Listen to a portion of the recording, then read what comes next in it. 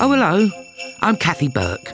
And as it's the time of year to give, I wanted to pop on here and gift you a little teaser of our top 10 Apple-rated, don't you know, bonus subscription episodes. In 6 Feet Under, my producer Goddess and I rifle through the amusing, baffling and somewhat thought-provoking funeral stories sent in from you wonderful lot. Like this one, about funeral FaceTimers. Okay, lastly from Waldo. Waldo? Yeah, Waldo on Twitter. Twitter name. Oh, it's a Twitter name. Yeah, okay, yeah. but it's a great name, Waldo. Yeah, it's a great name.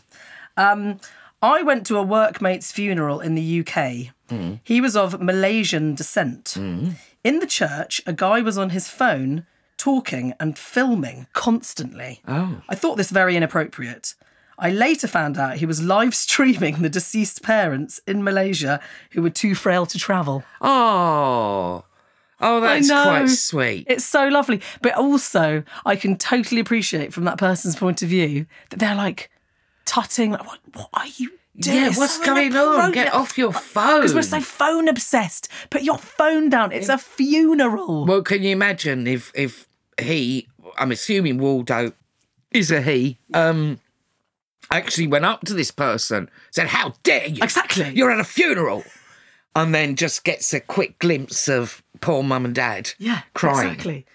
Because I think I definitely would have given a few stink eyes. Oh, yeah. This term, there's nothing that makes you feel more superior than somebody using their phone in an inappropriate situation. That's a great way to make your day feel very good by the old tutting and huffing and puffing. Absolutely. So that would have been me. And then you'd have been very quickly put back in your box. Absolutely. Yeah. Well, you'd have crawled in the box with the body. Yeah, exactly. I think. And this priceless voice note that really set the scene. This is from Livy in Bath, who says this. It was my grandpa's funeral. My grandpa was in the Navy, so he, in his words, qualified to have a bugle player play the last post at his funeral. So my cousin basically organised a bugle player. On the morning of the funeral, this bugle player pulls out because he's unwell. And he's like, "Don't worry though, I've got a stand-in bugle player." So funeral goes ahead, goes as funerals do. And then at the end is when the last post gets played. So the bugle player begins, misses the first note, and the second note, and the third note. And you know, at a funeral, there's quite a lot of like nervous energy that can either go into crying or laughing. So I had one of my brothers on either side of me, and I felt one of them shaking and vibrating as the bugle player continues to miss every single note. And then my aunt turns around from in front to give my brother a tissue because she thinks that he's weeping because he's laughing so much. Then I look up and see my mother at the front with my dad, whose father it was that had died, and my granny, who is the widow. My mum is also shaking at the shoulders, pissing herself laughing, and the bugle player continues. He kind of picks up towards the middle, and we're all thinking, maybe we can get through this. And then that final note of the last post absolutely failed with it. And basically we all erupted, and it was awful. Well, that sounds great. Would you like to set the scene and hear what a bad bugle player... Oh, God, yeah, go on. Go on.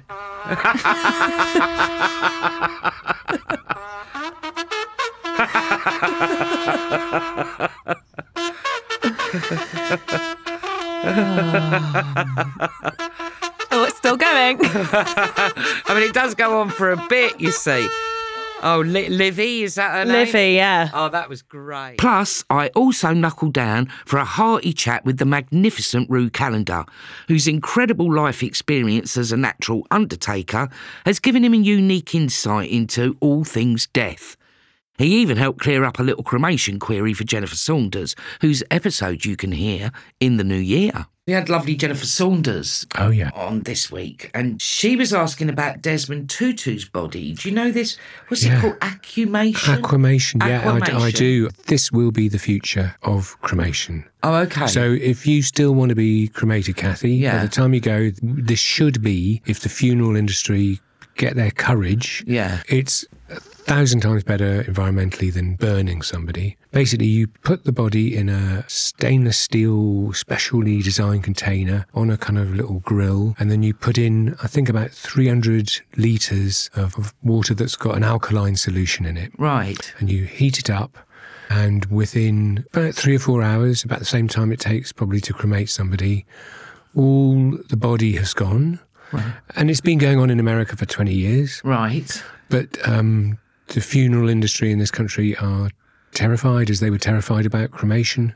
They think the public can't deal with the nitty-gritty conversations about death, and they're wrong. They are wrong, because look at us. And I think people are sort of always just worried about change. So, there you go.